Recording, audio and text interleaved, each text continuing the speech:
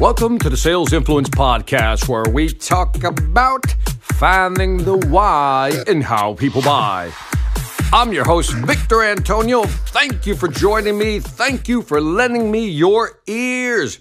Today, I want to talk about prospecting, but before I do so, I want to remind you, my Sales Velocity Academy, if you go to salesvelocityacademy.com, has different courses on prospecting and how to grow your business. And again, it even has scripts for how you approach gatekeepers who want to keep you from people you need to talk to. So that's the topic of today. How do we aim high? How do we aim high in an organization, and why should we aim high?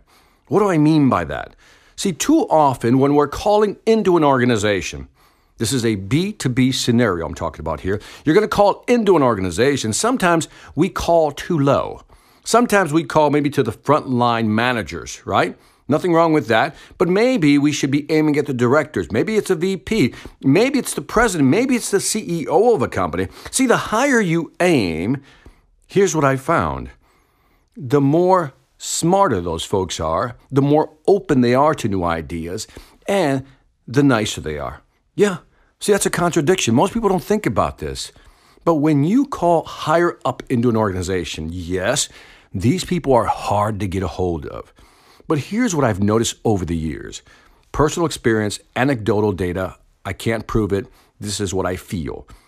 That the higher up you call, the nicer these people are.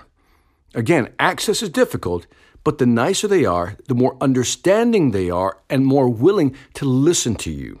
They're also pretty damn smart.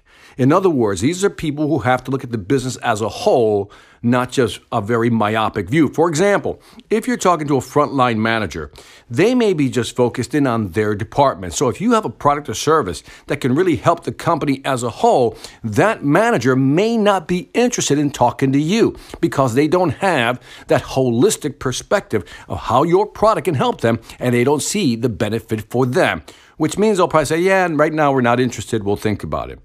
Now, knowing how to aim your guns, so to speak, where to aim in a corporation is very important. Who is your target market? Who should you be talking to? Now, if you haven't defined this is a problem. Start there, because you need to know who you're going to talk to. In other words, you got to create like this profile, this ideal client persona of who it is you need to talk to.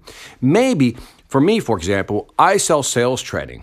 My ideal persona is always the vice president of sales or HR, human resources. Let's work it out. VP of sales, they're interested in growing their sales. So they want to make more sales happen. So their motivation is very clear. HR might be looking at how do we improve the people we have in our company, because if we train them and they're learning and they're growing, they're going to stay with the company. So HR looks at it from a retention standpoint, whereas the VP of sales looks at it from a revenue standpoint. But why not aim at both of them? And what I'm saying is, do you have your ideal client profile defined? In other words, do you know who you're calling to, who you should be calling? And do you have the value proposition in hand? In other words, here's why I'm calling. Now, one of the best ways to approach this ideal client, one is to sell what you have. That's an obvious one, but that's too easy. The first thing you need to do is be that person you're calling. Mentally be that person. Here's what I mean. If I'm calling the VP of sales, before I even get on the phone, I first try to understand what is that VP of sales thinking about. What are they thinking about? What keeps them up all night, as the statement goes, right? But really, I try to take that point of view. I try to empathize with what they're struggling with. Let's you and I do this exercise together. VP of sales, large company, what do you think the pressures are? Let's walk through it. Well, at the end of the year, they hit their number. Let's say that VP and their team hit the number. What do you think happened to that VP? You got it. He got a higher number, or she got a higher number, right? That person got a higher revenue number. Let's say they sold 50 million last year, and this year they're expected to sell 55 million. Okay, another 5 million on top of that, a 10% increase in sales. Now, what is the VP thinking about? First question, how do I generate an additional $5 million. And where is that $5 million coming from? Which territory, which salespeople will be able to deliver on these numbers? VP's also thinking, well, wait a minute, before I think about the additional $5 million, how do I know I can even hit $50 million again? Well, now I got to look at my salespeople, my sales team. I got to look at their pipelines. I got to look at their forecasts, the ability to deliver. These are things that he's thinking about. He's thinking about, how do I know I can still hit 50, and then where do I get the additional $5 million? Do I need more salespeople? If I do bring on new salespeople, do I train them? Well, now I have to also look at my sales force. Who's hitting their number? Who's not hitting their number?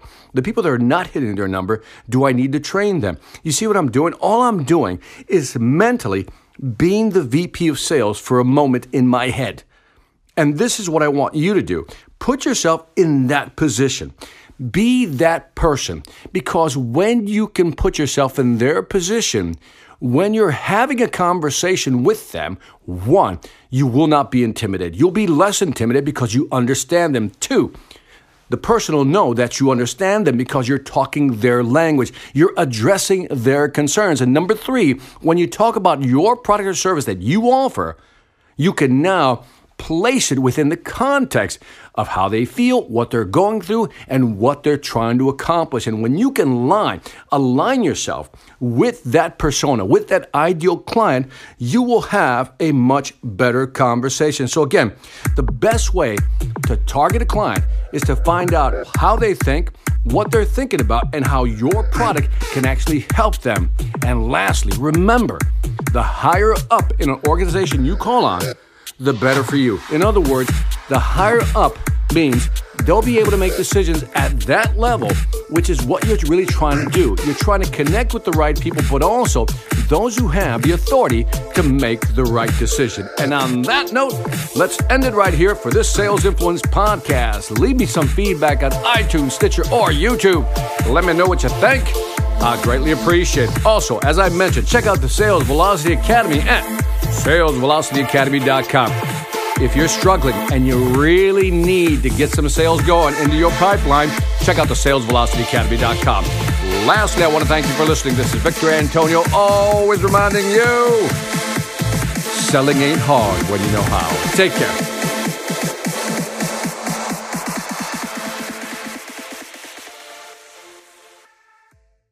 Hi, I'm Victor Antonio. I'm an author, sales trainer, and keynote speaker. I'm often asked, what makes a great speaker? Is it someone who delivers real content that the audience can use? Is it someone who engages the audience so they're part of the learning experience? Or is it someone who can motivate an audience to push them beyond their comfort zone and discover new abilities? The answer is yes. But the most important thing to remember is that I'm not there to look good. I'm there to make my client look good. Simply put, it's never about me, and it's always about them.